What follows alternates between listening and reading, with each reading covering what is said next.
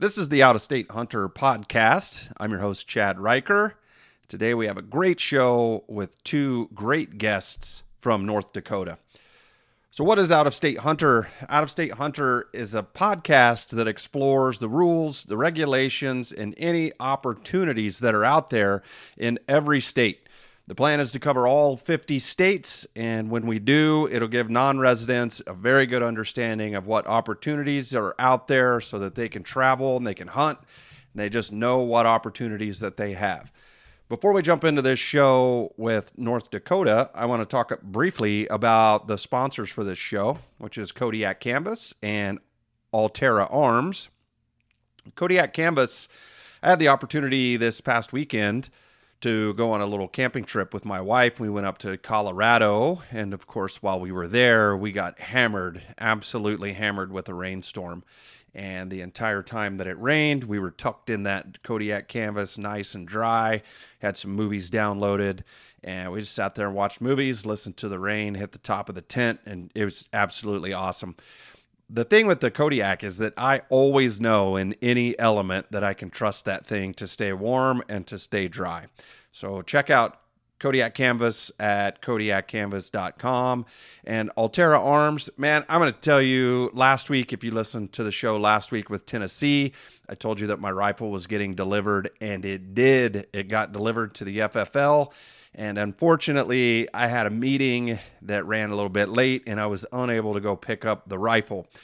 And then I ended up going to Colorado for the weekend. So I haven't picked it up yet. It should be this week, as of this podcast is being recorded. So it should be this week. But what I can tell you is when I called the FFL to tell them I wasn't going to be able to pick it up, the owner of the gun shop there of the FFL was absolutely drooling over that rifle and was amazed at how well it was built, amazed at the paint job, and just completely blown away by the entire build. So now I'm even more excited to see this thing. And now just hearing from him, I'm certain that it's going to be a really, really super awesome rifle. Can't wait to get my hands on that thing. Check them out, alteraarms.com. All right, let's hop into this show with North Dakota. Welcome back to Out of State Hunter podcast. Today I'm doing a podcast with North Dakota Game and Fish Department, and I have two excellent resources on here today. I have Cayla Bindle and Brian Hosick. Cayla is the R3 coordinator and host of the North Dakota Outdoors podcast, so she's going to be a great resource. And then we also have Brian on here, and Brian is the business operations manager, also a great resource.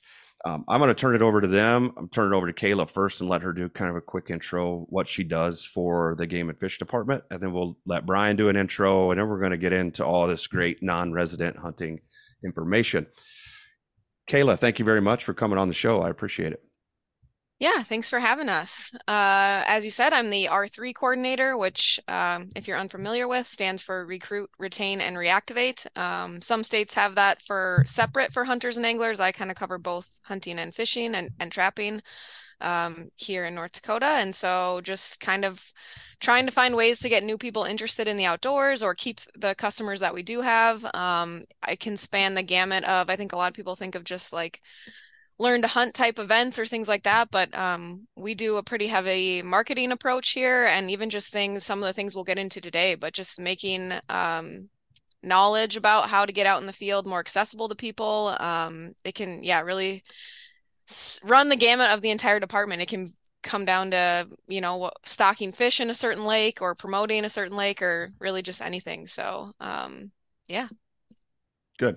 Awesome. I think that R3 program in any state is really, really beneficial. And what you guys do is just super awesome. Those are all three major things of part of conservation. So great to have it. And I think that's awesome. Brian, what are you doing over there at the Game and Fish Right. Department? Well, yes, my name is Brian Hosick. I work in the Administrative Services Division at Game and Fish here. We do a little bit more of the licensing, data, analytics side of things here. Work with a lot of different divisions and closely with Cayla in our communications section here. So, yeah, it's been getting into the licensing information data kind of merges with a lot of the things that we need to do to promote and do some marketing and things like that with that team. So. Yeah, great. And that's a kind of a big topic that we're going to touch on today is some of that licensing stuff. So I'm really glad that you're part of this podcast as well. The first thing I want to start off with, and I'll let you guys choose who wants to go. What's new for 2023? Was there any major changes to the regulations that listeners need to know about? Stuff for non-residents that may impact their application process or their buying a license process? I guess I could start with some of it, Cayla, Yeah. even though these are all your notes. So we just finished up our legislative session. So in North Dakota, we have a legislative session every 2 years, and there were some things in there where some legislation was added. One that would definitely benefit non-residents would be the reciprocal use. So a lot of states have licensing where it's with reciprocity if that's offered in your state, and that could span a number of items, including it can in some cases, and it's gotten down to spearfishing many years ago. And so a lot of times spearfishing isn't, you can't do that in Florida, right? So not a lot of frozen water.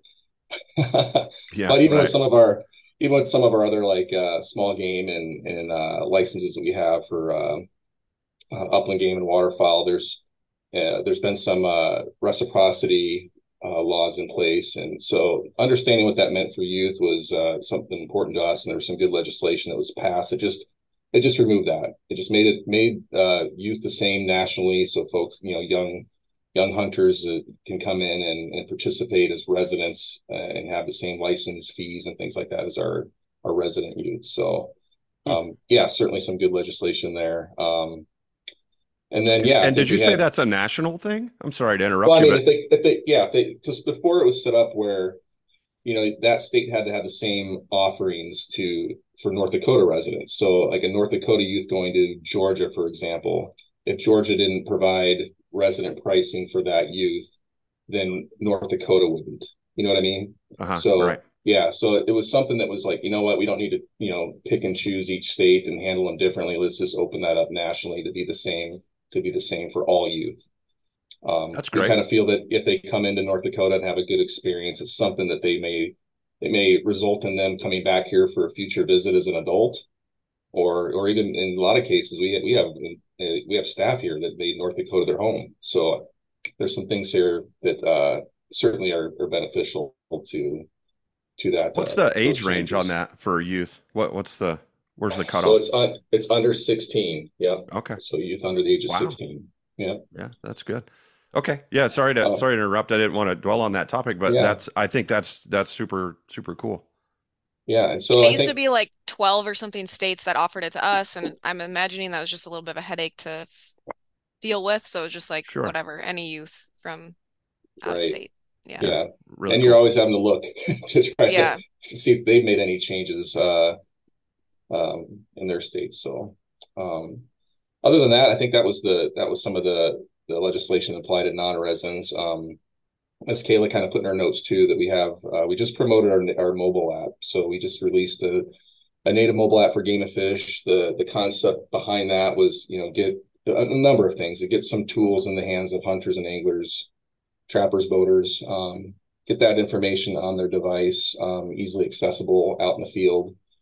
We know everything's technology is involved in everything these days. So the ability to present a digital license, a lot of states are moving to digital driver's licenses even. So getting ahead of that and allowing that to be on the device in the field and be able to present that, it was something we wanted to focus on offline, of course, and when you're out in an area without cell service. So that was a piece of it, but we also threw on some other tools on there that can really help in the field with, weather forecast information, regulations that are just, again, accessible offline.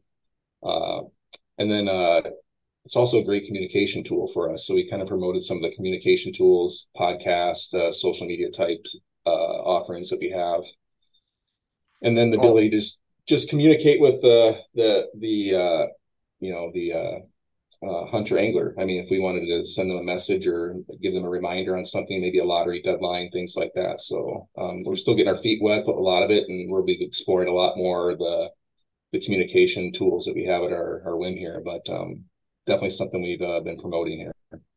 wow. It sounds like a really user-friendly tool. So that's good. I've heard of a lot of states that are moving to the mobile type of system, but not really to the point where the regulations are in there and you can have access to the regulation when you're offline or some of those other tools that you just mentioned. So that's super cool. Um, Cayla, so can you only get your tags and your licenses through the app, or are you able to get those in the mail, or do you still have paper type licenses? Yeah, so you can get them on the app, but you definitely don't have to use the app. All of our licensing is done online, but you can still do it at a vendor. It's just all now linked up to one online system. So you can do it on our website, you can do it on the app, or participating vendors, you can still get it there. But yeah, if you want, you can just have it. You don't have to print it at all if you want, and just have it on the app there in your wallet is what we call it. Hmm. But yeah, if you'd prefer a paper copy, you can still print that from online, or yeah, go or walk into one of our offices too and purchase one. But Good. so Okay. still a lot of options. Yeah. Good. I don't know that everybody's totally to that mobile side yet. I still think there's a Right. lot of people out there that prefer to have that paper copy. I'm a paper copy guy. I still keep a paper tag We're with me. definitely we're yeah, that's something we watch really close. You see that shift over the years, and we made those changes when we went exclusively online for licensing and lotteries. You watched all the analytics come in, and eventually to see how many people were taking that path, and then finally just committing to going that route exclusively. But yeah, Okay. that's I think what Cayla mentioned. All that being a digital license is kind of the way it's been going and promoting that, and then the one thing that we're still exploring that some other states have jumped into is e-tagging. So I know that wasn't on the notes, but something we're definitely keeping an eye on, trying to find the best way to do that. So you got to find the things that aren't working well in other states and see if you can perfect them. So Yeah, boy, that's something that as I record with multiple states, right? And at this point, I think I've recorded with about 15 or 16 states. That e-tagging is something that comes up in every conversation, I think. Every state is that they've either adopted it and it's working-ish, or it's right there on the cusp and they're right, testing it and it's right there. So pretty cool to see that trend kind of happening, and it'll get there someday. I think everything will be digital. Like you said, even a driver's license is digital. right. Credit cards are digital. Everything is digital now. So pretty soon Mhm. it'll all be there. What about I see a couple of notes on here about the CWD transportation and carcass disposal regulations. Was that a new change too? Not necessarily. Actually, we're still kind of finalizing our CWD proclamation, but just certainly something to tune into as a non-resident. There might be a couple more. We have some transportation restrictions in units where we've had positive detections, so there might be a couple of additional units this year. But then certainly you can't transport, excuse me, any transmissible parts out of the state. So just something to be aware of. If you do happen to be a lucky one hunting, non-resident hunting our state or hunting a buck in our state, just, being mindful of lining up a taxidermist ahead of time if you can't move that out of the unit or out of the state, or being prepared to like fully debone your meat and like fully clean out a skull and things like that. So just something to tune into. Not necessarily any new legislation regarding that, but Okay. When do you expect to see that proclamation come out? I think we're mid-July, so we need our governor to sign it, and Okay. I don't know if you've heard, but he's on a little bit of a presidential campaign Yeah, I run, so heard he's been about a little that. tied up. But yeah. Well, okay. So keep an eye out for that, and I assume that'll tell what units or where people need to be aware of that there was CWD found and all of Yep. that in that. Okay. And you can look on our website now. There may just be a couple of additional, but there's certainly information on what currently we have transportation and baiting restrictions on. So Very good. And then what is the $3 ANS fee for I almost non-residents? shouldn't have put Oh, that on here. I mean, again, not our doing, but the legislative session added, it was actually I think it's $5 was added to non-resident fishing licenses. and it's So I just think okay. yeah, I think that's what the yeah, I think we're talking the same thing here. Maybe the there were some new things for I think it's three. I mean, it could be five on fishing. I know it's three on like the waterfowl licenses because they're $103 previously, now. yes, yeah. So this hasn't some of this hasn't kicked in place yet, but yeah, that was in the previous year. There was Okay. an aquatic nuisance species fee added to resident, non-resident, and waterfowl licenses in a previous session. So, Okay. I again, mostly yeah, a lot of states obviously have been uh, picking up the challenge of ANS and trying to find ways to fund that too. So that was something that was changed a couple sessions ago. mostly just Gotcha. wanted to explain why our non-resident waterfall license are $103. Just such a Oh, random. Random number. Yeah. yeah. Yeah. At least it wasn't changed like Yeah. $103.99. Yeah, that's Yeah, true. right. Yeah, that's good. That's good. Well, and if it's included into the fee when somebody goes on to purchase it, it's basically transparent, right? And so it Hmm. might have went up a couple of bucks, but it isn't like you have to click a box to add something. And I think to me that's kind of important because then you Hmm. start second guessing of, well, do I want to start adding a bunch of funds? So I'd rather pay $103 than pay 100 and then have to check some boxes to add stuff in. So it's good that it's there. We've had some good feedback on that. It's when every license you have, it goes to different funds, even a certain hunting licenses, whether it be for habitat or game or things like that, right? And so you can get really you can itemize all that stuff, and the majority of people go, just tell me what I need to pay. Yeah, just give me I a just want to pay and move total. on. Right. Yeah, And Yeah. like you I'm said, that I just way. want to click the one box and move on. I don't want to have to click many boxes. So, yeah, that's a good point. Yeah, very good. Well, let's move on to important dates and reminders. And as I look through these, it certainly appears that I'm a little bit late in recording with you guys, but I still think that this is going to be some important information for maybe next year or years to come. So let's hit that important dates and reminders. And when I talk about these, this is examples of deadlines if there's any sort of draw process or license purchasing process, maybe a mandatory check-in type of date if you're required to check in an animal after you harvest an animal. So let's hit that. Yeah, so we pretty limited non-resident big game opportunities, partially because we kind of have limited resident big game opportunities. So our moose, elk, and bighorn sheep are once in a lifetime licenses for residents, and that's just a lottery without preference points. So yeah, you just luck of the draw every year, and there's many people who will never draw those tags, even if they apply every year. So, I guess particularly if you want to hunt bulls and yeah, I Yeah, guess bulls for yeah, yeah. That and we do have the one non-residents can put in for the bighorn sheep tag. So it's that is an opportunity for them to obviously there's folks that highly seek that license across the nation in different states. So right, yeah, and we Well, that usually have like three to five, depending on how right. the sheep herd's doing, and then you have, you know, 20, I don't know, 30 plus thousand, 40 plus thousand applicants for that. So so you're saying there's a chance, right? yeah, And there is, and is that no point totals, right? You said it's just a yeah, total it's just lottery, Correct. luck of the draw every year. Yeah, Mm-hmm. so somebody's got to draw it. Right. hmm. But Good. then when we get into our deer hunting, also a lottery for our residents. And so I guess I can have Brian jump in on some of this, but we Yeah. allocate 1% of licenses in a unit that are available to residents. Like 1% of that we allocate to non-residents. So pretty limited tags out there.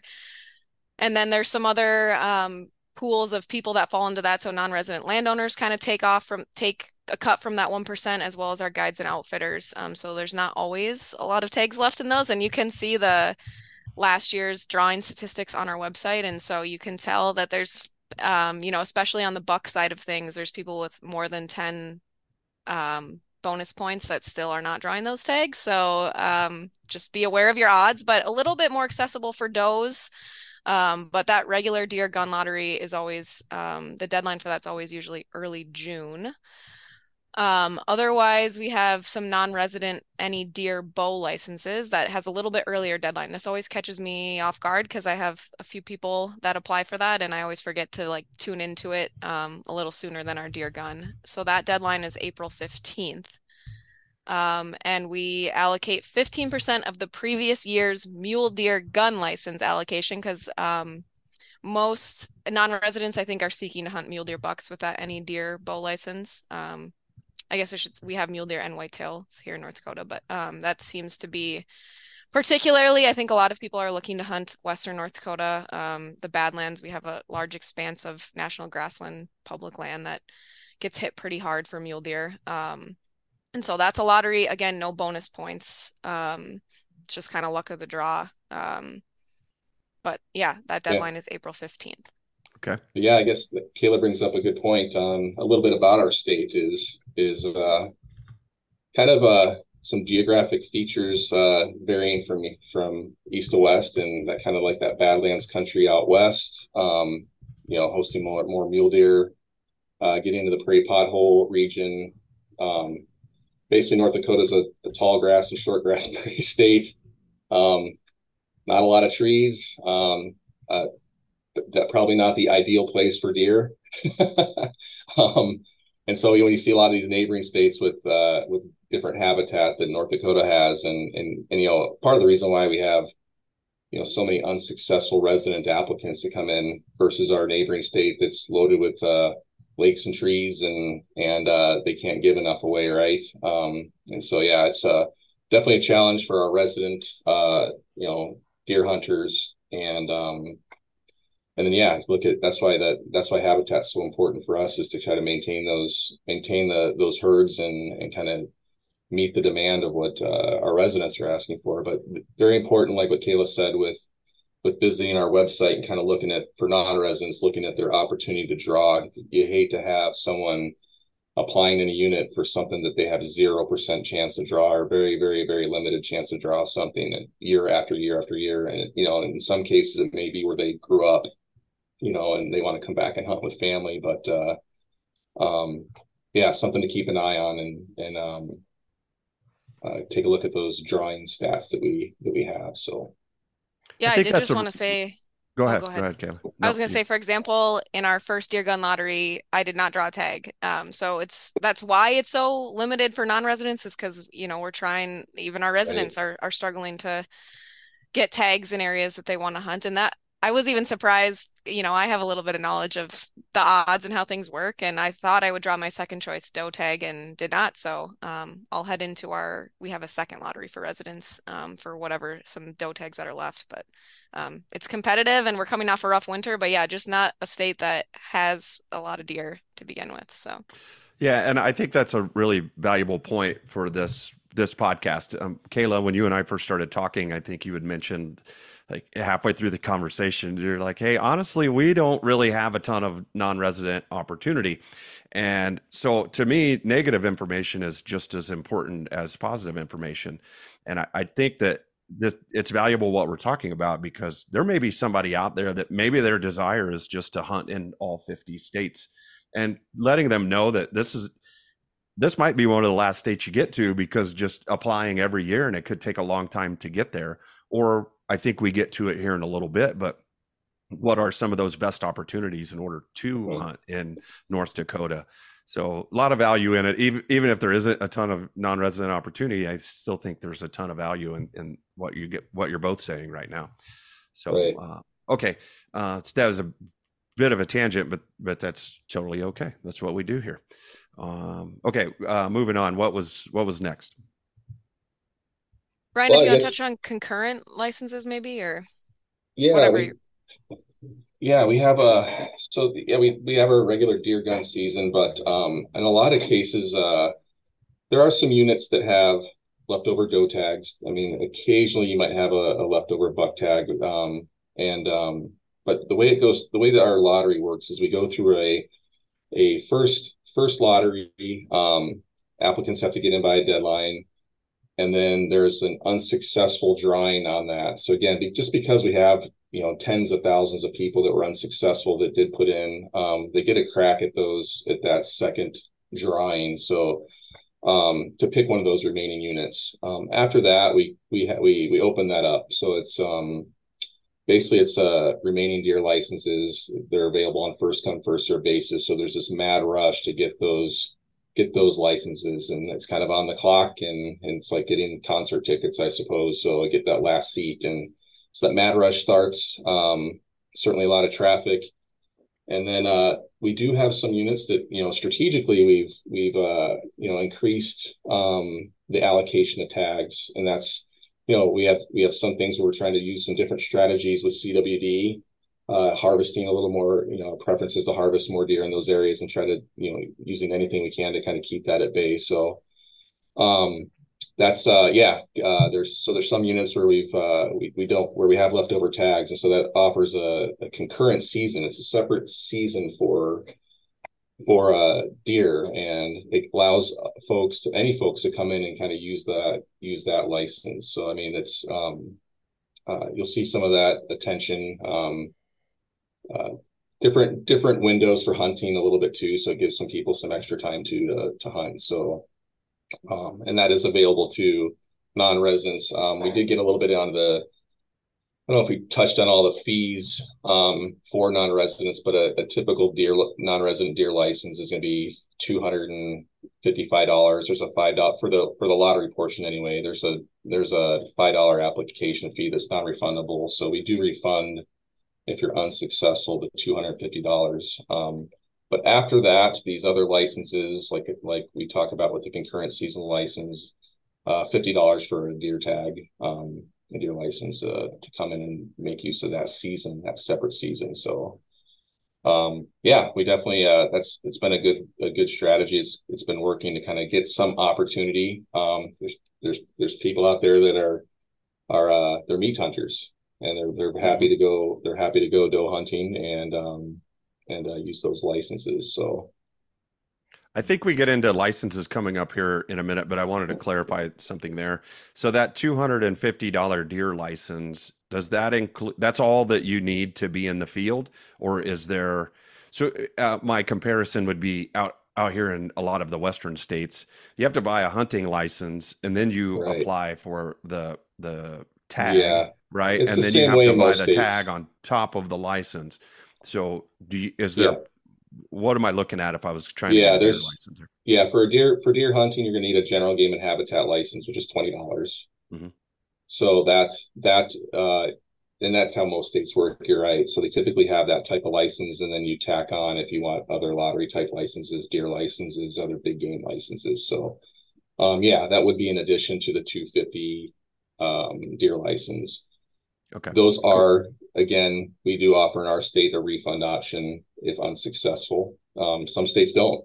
Some states you have to buy that license, and whether you're hunting there or not, you're out that license. You're gonna need that license to apply. So Okay. I'm kind of but skipping yeah, ahead a little bit, but what about if you draw, if you were successful, are you able to get any sort of refund at that point if I just can't make it up there to go on the hunt?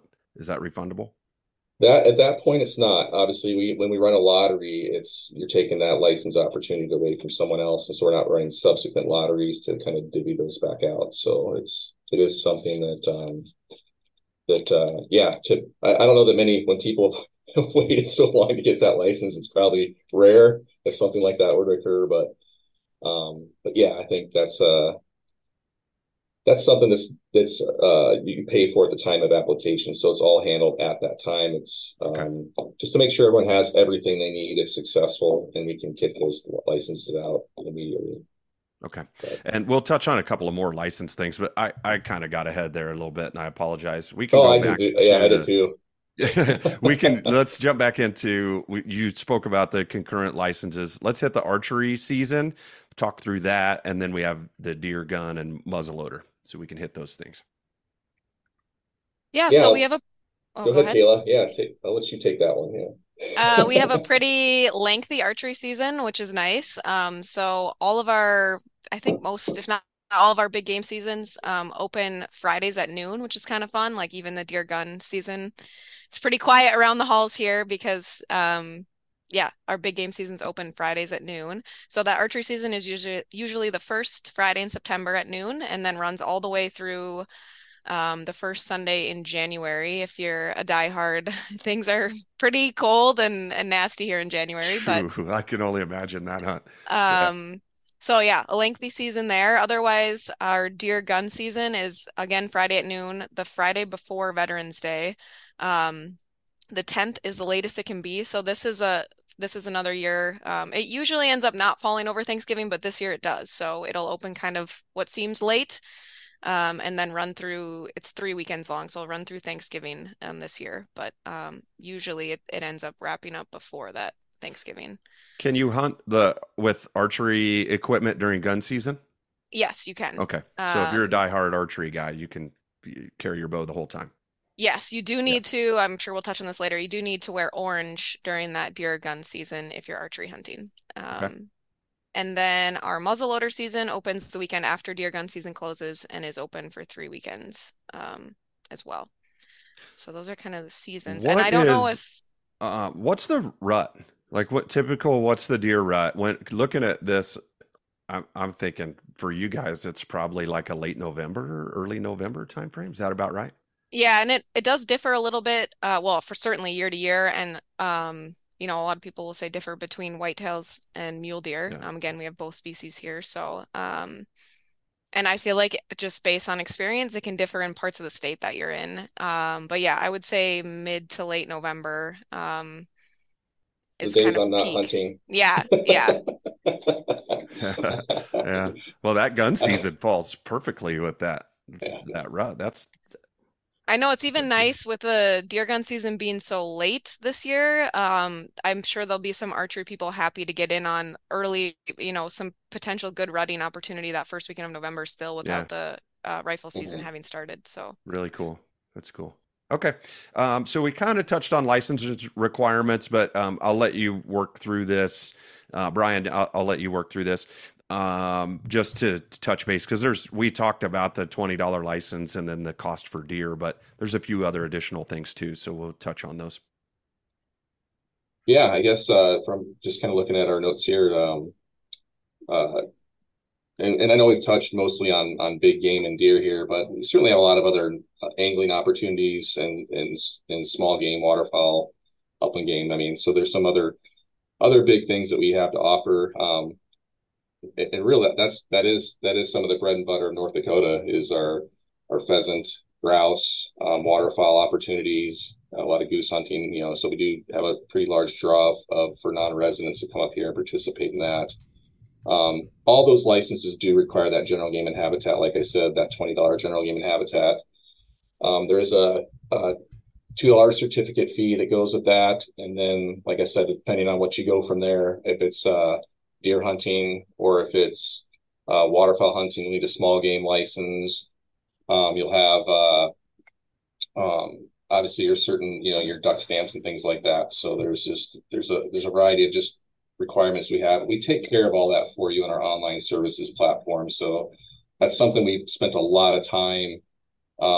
We want people to just get into the system. We'll tell you what you need, as you're, for the licenses you need, and we're offering you, get you in and out quick, and make sure you have all the stuff handy for you to go out in the field. So, but yeah, I think that's there's some things with our small game licenses. I know you have that on your notes here somewhere, Cayla, but it's the small game license, I believe, is $100. We have some varying things with that. So it depends on if you're for waterfowl, it's a little different. There's some zones and there's some periods you can hunt, but it's typically that license comes with 2 7-day periods. And that's for example, like if you're grouse hunting or you're pheasant hunting, you can purchase multiple licenses. For waterfowl hunting, you're going to be, you're going to have one opportunity to use that license. And again, that depends on the zones you pick. So, I think Cayla, you have it on here too. There's the statewide option. You could pick one zone for the first 7 days and the second zone for the next 7 days. And it varies from again $100 to $150, including that. Again, not trying to itemize that stuff. Cayla did have on here the $3 ANS fee is associated with that. So, but yeah, I think that's another opportunity, a great resource. A lot of folks come up here. We've been known to be the duck factory, and there's a lot of we're part of that central flyway for North America, and that prairie pothole region extending through the states and up into Canada is certainly something that certainly something that we've had the geography to have that as a resource, and certainly there's been better times historically for that, but it is a draw for non-residents seeking waterfowl hunting. So, Can you quickly explain what the ANS fee is for listeners that might not know? okay, so yeah, the aquatic nuisance species fee, it's included with our fishing license. It's included with these waterfowl licenses. So basically, it's something that is tacked onto that license. We also include it for boaters as well. So if you're going to operate a watercraft on North Dakota waters, then you're required to pay an ANS fee, and we have a sticker for that, like many states do.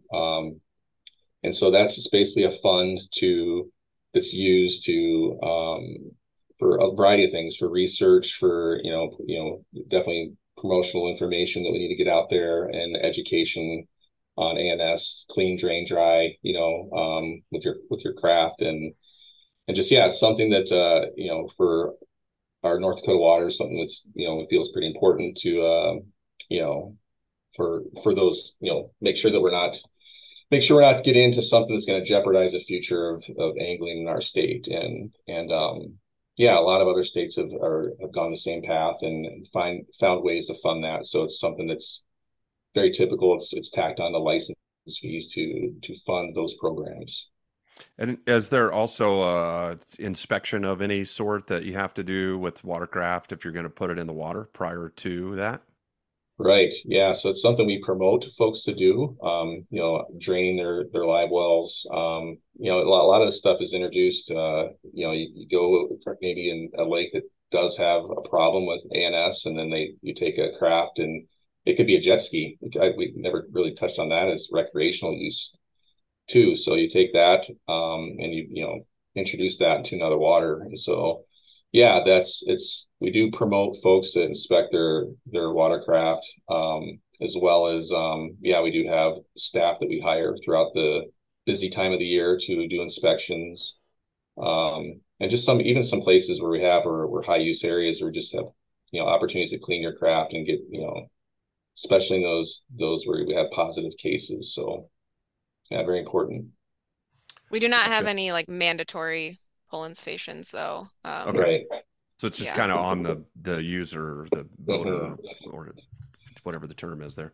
Yeah, and I What think it about, just gets a little bit forgotten with the waterfowl hunting, but we have a lot of people coming here to hunt big waters for diving ducks. And so just, a lot of people using boats, canoes, things like that. And even just inspecting your waders, your dog, they get weeds caught on them and things like that. So just Yeah, but boat docks are another thing. mhm. It's you can go pick them up in Minnesota where maybe they have positive ANS in those waters, and they bring them over. So hmm, something to kind of be diligent about.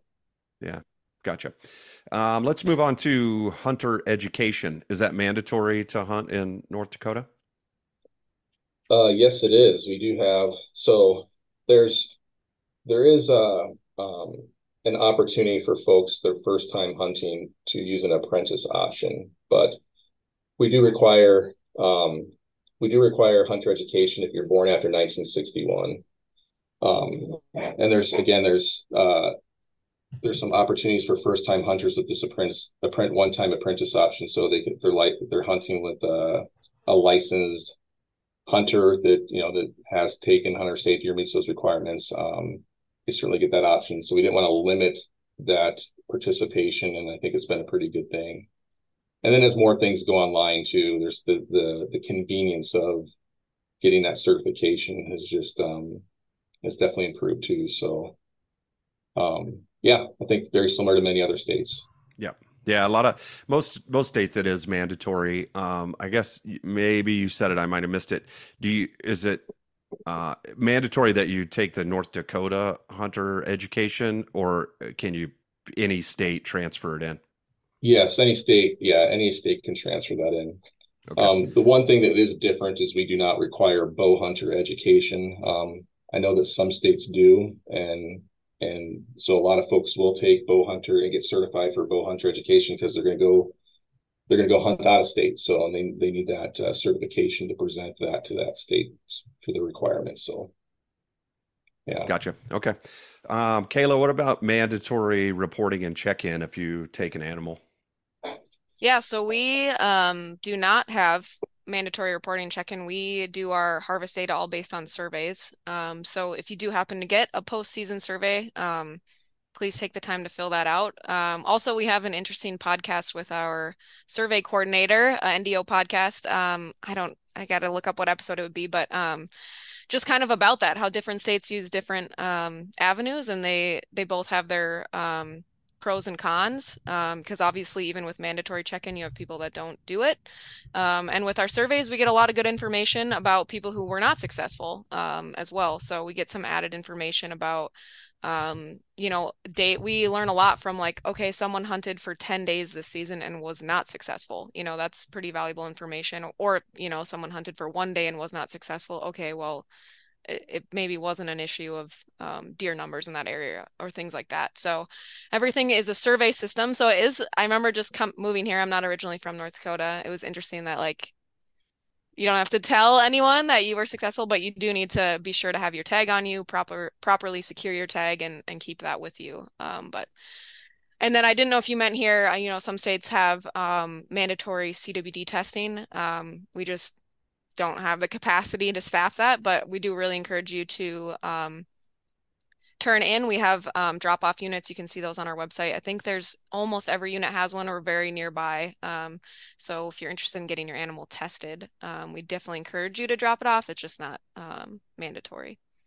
Yeah, and so funny thing with that, I've heard a lot of states say, and I know they're doing this as a survey and they're doing it for their own numbers and they're doing it for their own herd management, but I've heard a lot of states say it's mandatory to get tested for CWD, but we don't provide you the results for 2 to 3 weeks after that test happens. So what happens in that 2 to 3 weeks, right? By that time, it's already gone. It's already at the taxidermist.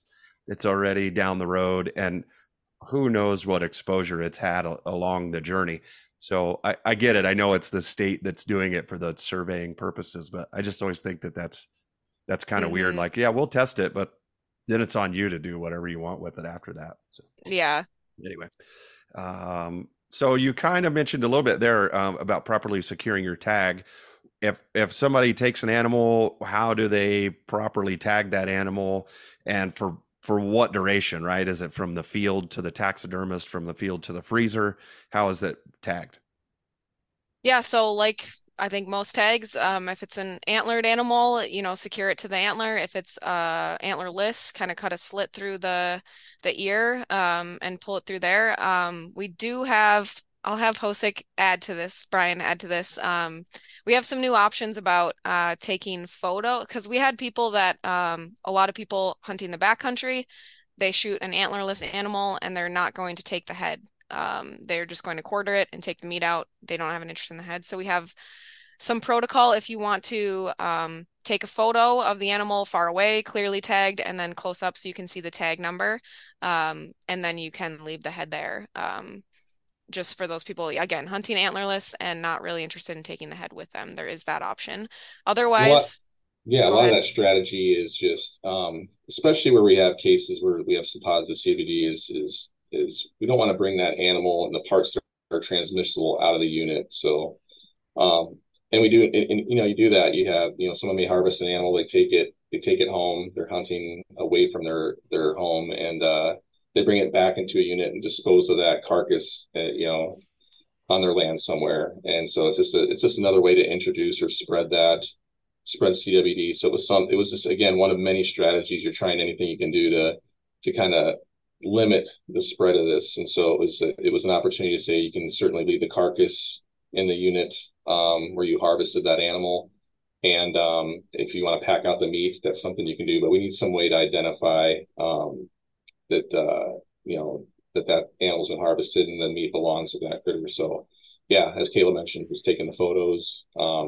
Certainly something that we're seeing, just what we talked about a little earlier with the e-tagging. It's another way to kind of help that along and just kind of check the box that this animal's been harvested. And so, yeah, certainly continue to explore that. And I think as technology continues on, there'll be better ways to do that in the future. Yeah, cool. Oh, yeah, That's I a good way to do it. Go I ahead. should say it doesn't have to be antlerless. If you're just not interested in the head, you can do that photo method and Yeah, leave a it little where it's spike at. buck or something. You just don't. Right. You're not going to mount it or anything. So okay. Let's see. Next, I think we had how many animals can a non-resident take? Deer, turkey, etc. Just kind of whatever they're hunting. Is there obviously there's a limit, but let's talk through that. Yeah, so for obviously you need to have for any of like the lotteries, it's just that one tag that you have. During those concurrent licenses that come available first come first serve sometime in August that Brian talked about. You can purchase or there's no limit of those, but it is first come first serve and it goes fast. So I don't know how many times you could really get in there depending on how many are available and get one, but and again residents are competing for that too. So I know people around here who have gotten multiples, but yeah, certainly have to kind of be on the clock there and quick with your fingers. But otherwise, we haven't gotten to this yet, but we don't let non-residents hunt spring turkey. We do let them purchase first come, first serve fall turkey tags after our resident fall turkey lottery. And the limit on those is 5. Again, you're competing with residents for those same tags as well, but Okay. yeah, otherwise any small game would just be the same as resident regulations Okay. when you talk about ducks or upland birds. All right. Next up, I had the non-resident draw system, but I think we touched on that in the beginning when we talked about the 15% for the archery deer and then the 1% for the gun lottery stuff.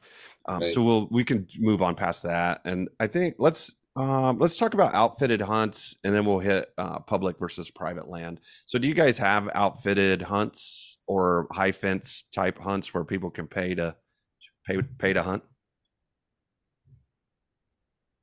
I'm Right. looking at Cayla's notes. I mean, it's not something I'm super familiar with. So I was curious if you had a number or any kind of read, Brian, on how many of those guided outfitter tags we give out, but it's not super common here, or like there isn't a lot of them. And I'm pretty sure none are high fence scenarios. It's just kind of like Right. posted private land that they kind of maintain access to.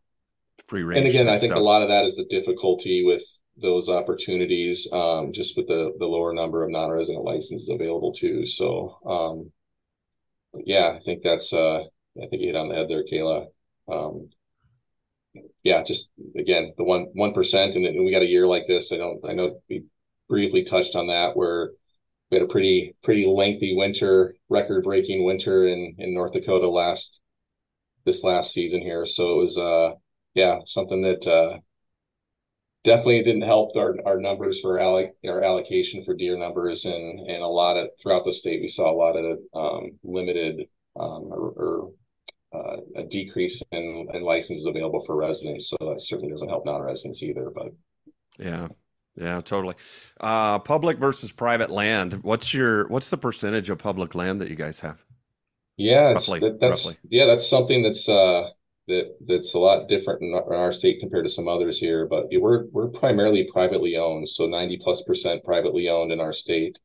We do have some opportunities with, like Cayla mentioned, out west with grasslands and some of the other public lands we have with refuge, National Wildlife Refuges, WPAs. We have our state wildlife management areas. There's some BLM tracks out there, Army Corps of Engineers lands out there as well too. As state trust lands. So typically in a township, there's always a section of land for trust lands there. But those are some of the public land opportunities to hunt. With Game and Fish here, we do have a private lands program. So a lot of them call them walk-in areas. So this is our plots program. So private lands open to sportsmen. We do have about 800,000 plus acres of that here this year. So yeah, I think that's there's some pretty good opportunities on the public lands there. But yeah, still primarily privately owned, and so a lot of folks knocking on doors over the years and trying to get access to hunt. So Yeah, so that even makes it a little tougher, right? Because even if you do by chance draw the tag, then you got to find the spot to hunt beyond that. So it Right, does it becomes a game for sure. right. What I about did want over? to Go ahead, Cayla. I did want to add, it's will kind of come up in a couple of spots here, but we do have a peculiar law here in the state where if it is not posted, it is open to hunting, like the open Right. access law. Couple years ago, we did go through a legislative session where we allowed one of the complaints was just like that, yeah, that landowners have to go take their time and money to put up signs to post their land. And so one thing that came out of that was that we now offer electronic posting. So either are available. So either a physical sign, or there's a number of tools. We have some free ones as well as Onyx picked up the layer as well. So you can see if it's electronically posted.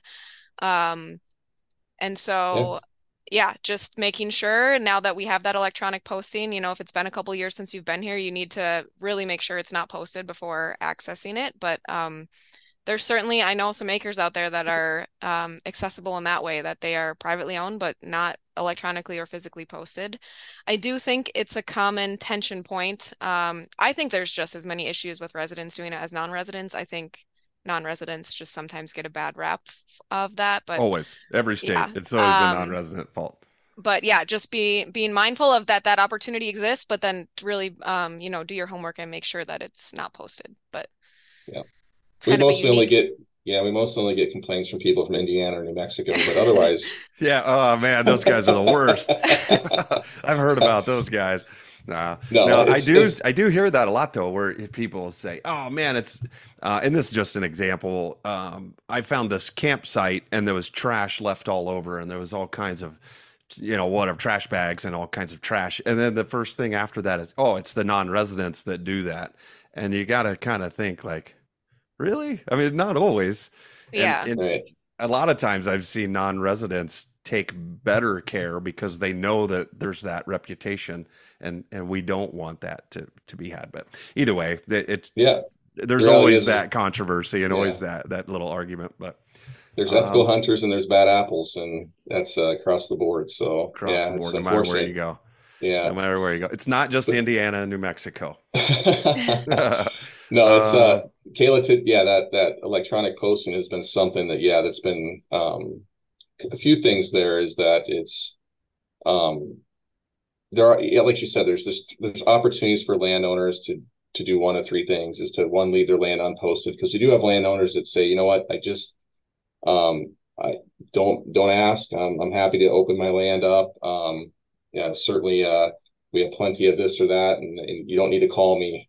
So they have, that's their preference. And then we have the others that, they just want to, they're happy with the physical signage, and so they want to continue to use that.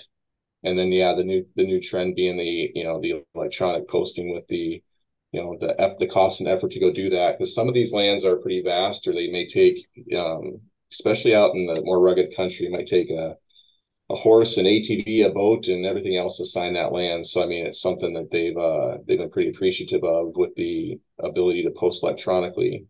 But more important than all that stuff is what that really is. And so our laws in the state have been, with posting land, has been, the person that posts land has to put their name on that sign, because they're the point of contact. And we have a tremendous amount of landowners that are open to entertaining hunters. I mean, they want that, they understand that, especially, they see, they want to see that youth come in, and a number of things. They just want to, they realize that the resources they have. So they do, yeah. It's just, this is mostly a communication tool. Is, if there's some, and that, like I mentioned, knocking on doors. There's a lot of folks that, again, their land's posted, but they will definitely, they definitely will, are entertaining access for hunters. So I think that electronic posting is kind of fostered that a little bit, because, as we all know, with signs, they can be weathered, they can be difficult to read. Legibility isn't the greatest all the time. So having a clear point of contact is super helpful, and whether it's someone that actually leaves some contact information, or if it's someone that just gives you a crack at it to go knock on a door. But yeah, that's that's something that's definitely been discussed at length with the electronic posting. So. Gotcha. That's pretty cool. I haven't heard of that really in other states. I know a lot of those mapping tools use just the private versus public, but they're not doing that full electronic tagging stuff. So that's great. I think in most states, it's just whether or not it's posted, it's still illegal to hunt it. So we just kind of have this unique open access law where, yeah, Yeah, just cool. We already hit on the pricing of licenses, so I think we'll skip over that. And then later on, I think we talk about weapons requirements. I like to push people to the regulation for that, just because things change every year, and there's could be an additional fee or something. So go look at the regulation when you're looking at pricing and weapons requirements, calibers, arrow weight, that type of stuff. But next, I want to jump into over-the-counter opportunities. And just to clarify, I know we talked about it a little bit, but to kind of summarize this into one spot in the podcast, what over-the-counter opportunities are available out there for non-residents? So yeah, we have we have the deer bow opportunities. You mentioned a little bit about that with the concurrent season. But yeah, the deer bow the deer bow opportunities are there. We talked a little bit about the small game and waterfowl. Um, Obviously, we have I know we tend to skip over fishing, but we do have some great fishing opportunities in the state. I mean, we're probably hitting some historic just success. It seems like everyone's doing quite well. And I know a lot of people, it probably depends on different parts of the country with angling, is that you like to go for something you don't have in your backyard. So if you have an abundance of bass fishing, then you want, if to go in and get into some, walleye, pike, perch, and vice versa. So it's just a lot of great angling opportunities in our state. And then like we also touched a little bit on that fall turkey opportunity with those concurrent, that remaining licenses there. So I think that's definitely folks can come in here, take advantage of those small game opportunities. Like I mentioned with the whether it be pheasant or grouse, they can come in and pick up a 2 week period, and then they can purchase another license if they're coming back. So certainly some opportunity there. What type of yeah, I did. turkeys do you guys have up there? Is there anything unique that would draw someone to North Dakota for turkey? We don't have like anything where like nowhere else would have it. We have Easterns on the eastern part of the state and then Merriam's to the west. And I think I've kind of read that most of them, like if you're not on far east, far west, are some mixture Okay. of both. Okay. But I Uh, did just want to clarify. So I had mentioned that we have an any deer bow lottery, no preference points, that April 15th deadline. And I think the primary draw for people with that is they're wanting to hunt mule deer, probably specifically mule deer bucks. And they just, again, I'm generalizing, but probably want to spot and stalk. It's just a more accessible method with mule deer, just kind of the country that they live in and their behavior. But if you just want a white-tailed deer archery license as a non-resident, that is over the counter. So if you're more, you know someone here, you're just going to kind of do more of stand, like a tree stand or blind opportunity. Again, most of our whitetails are there is whitetails out west, but kind of the stronghold is central and eastern North Dakota. But that's not to say you couldn't attempt to spot and stalk white-tailed deer in any part of the state, but the white-tailed deer archery license is over the counter. And you could the any deer bow lottery, it's an any deer license, so you could still opt. But I just think most people are interested in hunting mule deer with that license. Gotcha. Okay. Good. We already talked about CWD. We'll do weapons requirements. Let's talk blaze orange. Is it required to wear blaze orange when you're in the field? A lot of minutia here, but during our deer gun and muzzleloader seasons, you do have to wear a solid blaze orange hat and then a garment above the waist totaling 400 square inches. I think that's a pretty common number for those that do require blaze. And then if you are archery hunting during the deer gun season, you need to have that on as well. But different from some other states, I think if you're archery hunting during the muzzleloader season, you're good after the deer gun. But if you are actively muzzleloader hunting, you need to have the blaze orange on. And then it's not required for small game hunting, but still highly recommended, or I definitely like to make sure the dog and myself have it on during the deer gun season for sure, but not required. Yeah. Good. Good. Good. This is always a fun topic here to talk about, and that is most common violations in the field. So a lot of times people will talk to the game wardens and find out what non-residents are doing out there and those most common violations. And I always like to hear them because it seems to be different from every state. But what do you guys see for your most common violations? I like what Cayla has on here for notes, but yeah, the fail to carry certainly. Yeah, that's I would say that ranks up there with our most common violations.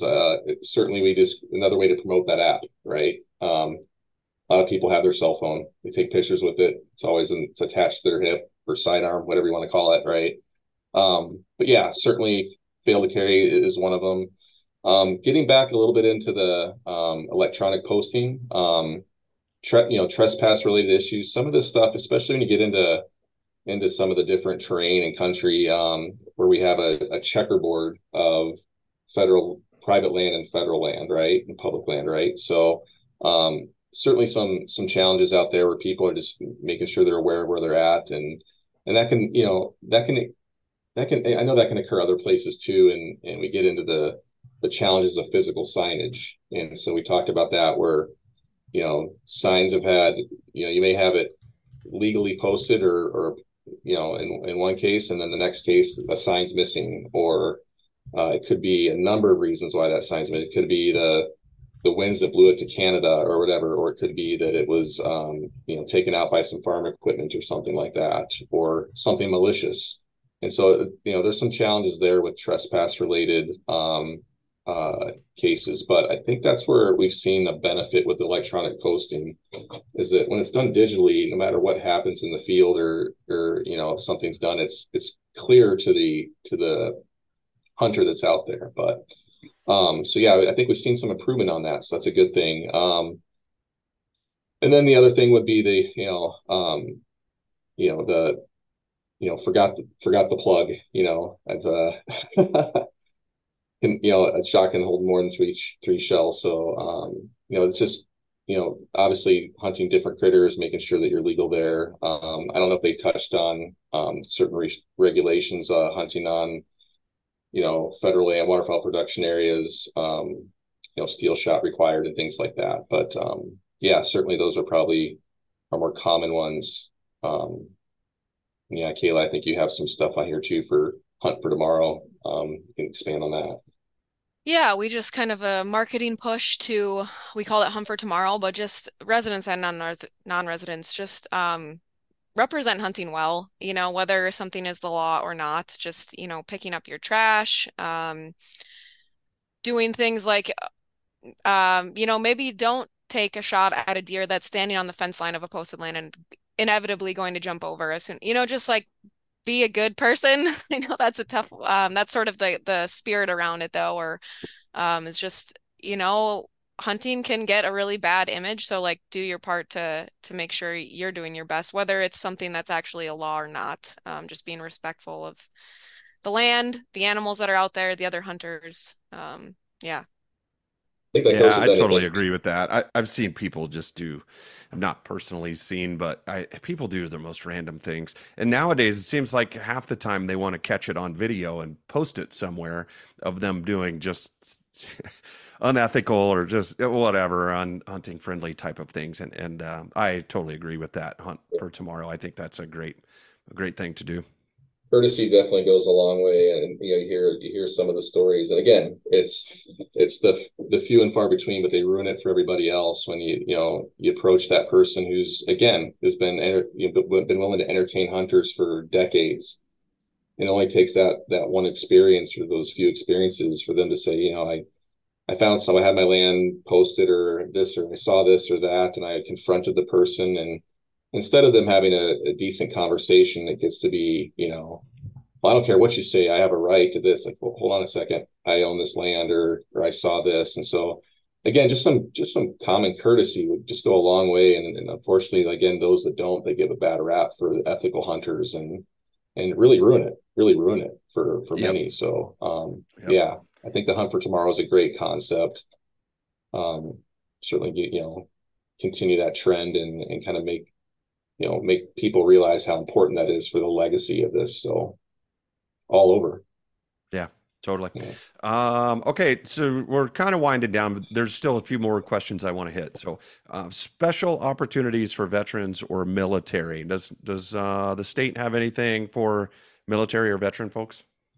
Yeah, there, and even some recent legislation too.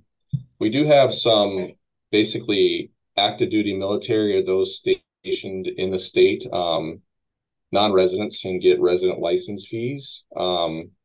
There's some opportunities too. We do have North Dakota National Guardsmen that actually live out of state. And so again, they have been included too to receive, this is some recent legislation here to be able to purchase licenses at resident rates. So we have some notes here too on the youth and military waterfowl weekend. So there's an early weekend to hunt.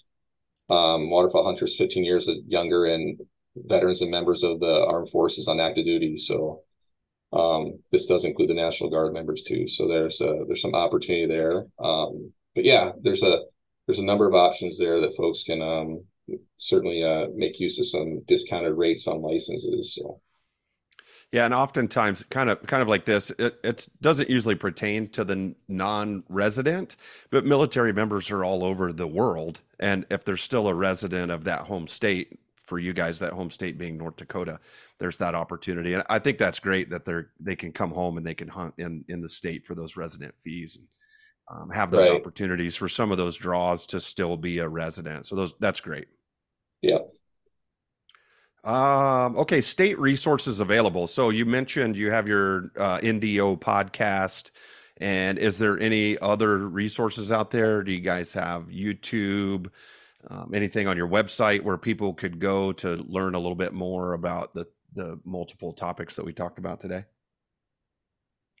Yeah, we have a number of communication. The podcast was sort of the latest, but we have weekly video webcasts. They're just kind of like topics around. It's a good place, where we do like pheasant growing counts and how pheasant populations are faring. And we do the same for most of the upcoming seasons, just kind of a preview, and just some other interesting stories weekly there. And then the monthly magazine with some information as well. But our website's a pretty great resource for pretty much any of your questions. I think having hunted other states, I always come back and complain to Brian about this, but ours is, I think, very user friendly. Maybe it's because I live here, but I just feel like I go to another state and I have to click so many times to get to what I need. And I think ours is like pretty quick on getting you to buying a license or getting you to what you need. Again, I mentioned the lottery results are on there.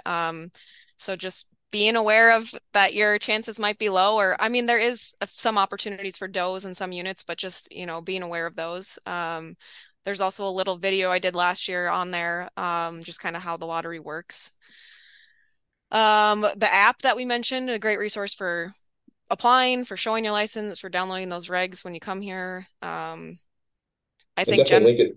Yeah, definitely that app will link you into the other communication tools with like that Cayla mentioned, whether it be YouTube or Facebook or other social, or communication tools that we have out there. So yeah. And then just not that I want a bunch of calls, but I feel like we have pretty great staff that are here to make sure that you're legal or explain things. Yeah, not trying to get more calls, but I think our staff is pretty dedicated. So You heard it here. Call Cayla. She's got all the answers. No, not really. Don't do that. Yeah. So, and I will to kind of circle back to what you said. It was very easy to find the proclamation and the regulations. So when I went in there, I mean, it's a few drop down menus and you can get there. One thing I kind of noticed is it seems like there's separate proclamations for species and that type of stuff.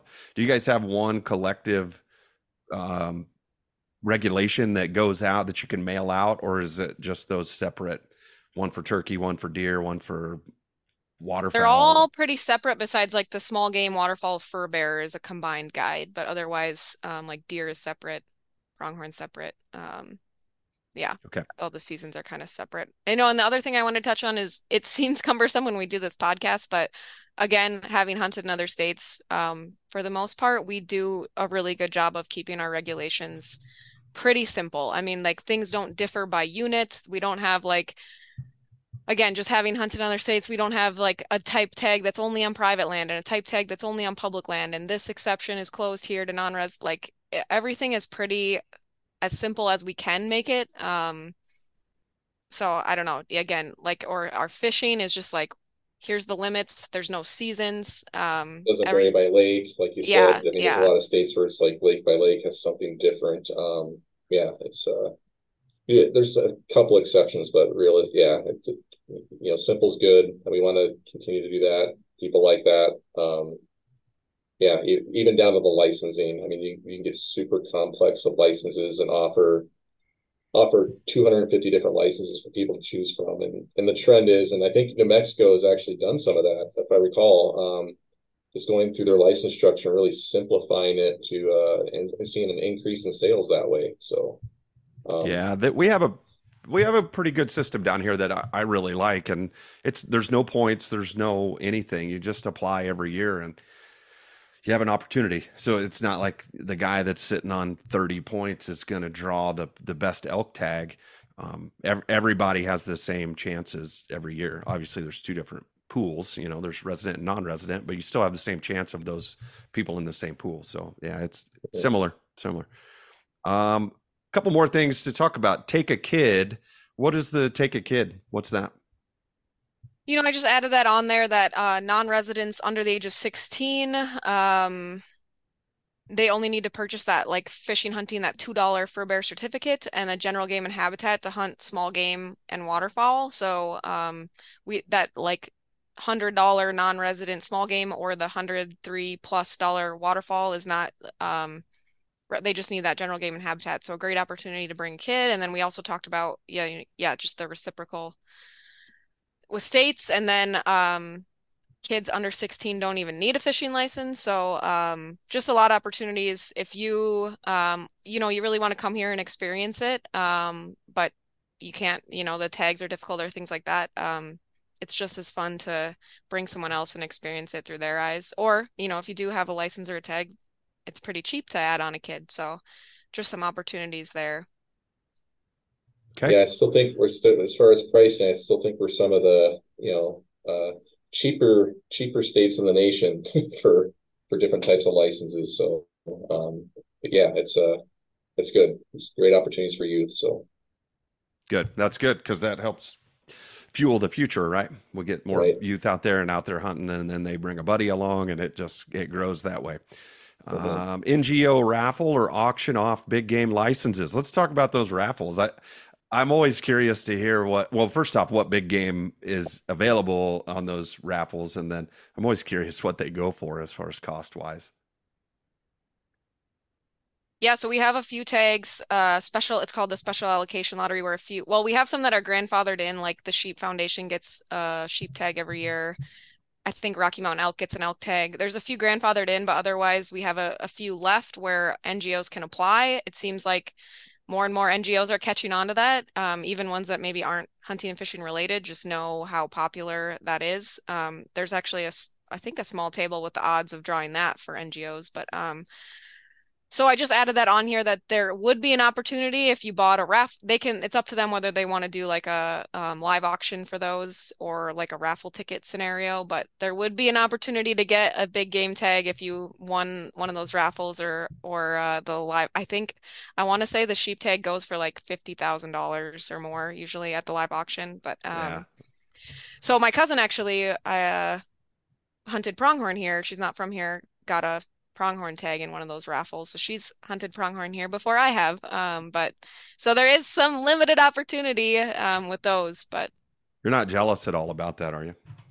yeah, just a little. Yeah, I bet. I bet. Cast and blast. What's cast and blast? Yeah, I just added that on here again. I know our big game opportunities are kind of limited, but again, a phenomenal state to small game waterfowl and upland hunting, and then just really great fishing here. So if you want to kind of do both, it's a great state to do cast and blast, so fish and hunt. Our annual non-resident fishing license is $48, which is so for the full year, pretty cheap. And a lot of our we stock walleyes in a lot of lakes, and a lot of those are like we call them our district lakes, but in rural areas where you might also be waterfowl hunting and upland hunting. So I hear a lot of stories of whatever, but not that you have to get limits, but limited ducks in the morning and then your limit of walleyes in the evening. So there's a lot of opportunities for that. Not a bad way to spend the day right there. Hmm. I think you kind of mentioned it, but I had on here the best opportunities for non-resident hunters. I think you just kind of touched on that, but if you want to hit it one more time so people get it. Yeah, I think if I had to pick, arguably, I guess upland game. Again, kind of Brian mentioned this, but if you want to hunt uplands, it's $100. You get 2 7-day periods, or if you're going to come for 2 weeks, you could just squish them together. But you can buy multiples of those for the upland, not for the waterfowl. So I have a friend who moved here and wasn't a resident yet, and he just kept buying those all season. But yeah, just really great. Upland particularly. I mean, there's many states good for pheasants, but we have some really great sharp-tail hunting, especially in the early season in September. And our gray partridge or Hungarian partridge or Huns have really been on the rise. Kind of a fun little species that aren't in many states. So, just a great state to upland hunt in, I think. All right. Last question for you. What do you think that North Dakota is known for as far as game? Like if you were going to say this is what we got and this is what we're famous for. What is it? Ooh, I think Cayla just hit it. I think it'd be All the same? the waterfowl, the pheasants and grouse, and Yeah, certainly some angling opportunities for sure. I feel like waterfowl is probably what we're known for. It's certainly very attractive to residents and non-residents, but it is getting a little competitive. But still, yeah, we're in that prairie pothole region. Um, a lot of ducks and a lot of geese too, I guess. So. Mhm. Awesome. Okay. You talked about some of those resources earlier, but let's get websites and locations for that stuff. Where do people find your game agency and your resources? Yeah, so our website is gf.nd.gov. And as Cayla mentioned, it's just there's a great path for you to kind of navigate all the information you need or to answer a lot of the questions. Um, or you can really start with our mobile app. I mean, you can go out there to just search NDGF or North Dakota Game Fish, and that'll certainly navigate you through our website, buying and applying, all that information, regulations, and as well as all the other additional tools that I mentioned. So a couple easy paths to get information for North Dakota. And certainly looking forward to continue to push our mobile app and continue to see its increase in use too. So Great. Where do they find the NDO podcast, Cayla? Yeah, so any of your podcasting platforms, you can just search NDO or again, right there, kind of on the homepage at gf.nd.gov too will get you to the right place as well. Perfect. Good. Well, it sounds like there is definitely limited opportunity, but there is opportunity for people that want to hunt North Dakota. Might take a little bit of time, but that opportunity is out there. So I really appreciate both of you coming on and sharing all this information. There was a lot of really good stuff in there. So thank you very much. you bet. Thanks for No having us, problem. Chad. Oh, you're welcome. Well, I hope you enjoyed that show with North Dakota. We talked about it quite a bit. There is opportunity for non-residents up there. And I'm kind of excited. I think it might be kind of neat to go pick up one of those over-the-counter whitetail tags and go try to shoot a nice North Dakota whitetail buck one of these years. So we'll see if I'm ever up there. South Dakota has always been on my list, and it might be one of those big kind of tour type of things where I go up and hunt South Dakota and then pop over into North Dakota and do some whitetail hunting. We'll see. Either way, there's opportunity. I think it was really cool to hear what they have to offer, and hopefully it's a state that you've looked at before, and hopefully this podcast helped you understand the state a little bit better. If you like this podcast, please leave a review. I like 5-star reviews on Apple Podcast, or leave a written review on Apple Podcasts. That'd be great. Tell me what you liked about this show. 5 stars on Spotify or any of those other ones out there. So thank you very much for listening. I appreciate it. We'll be coming back next week with another great state for non-residents to hunt in.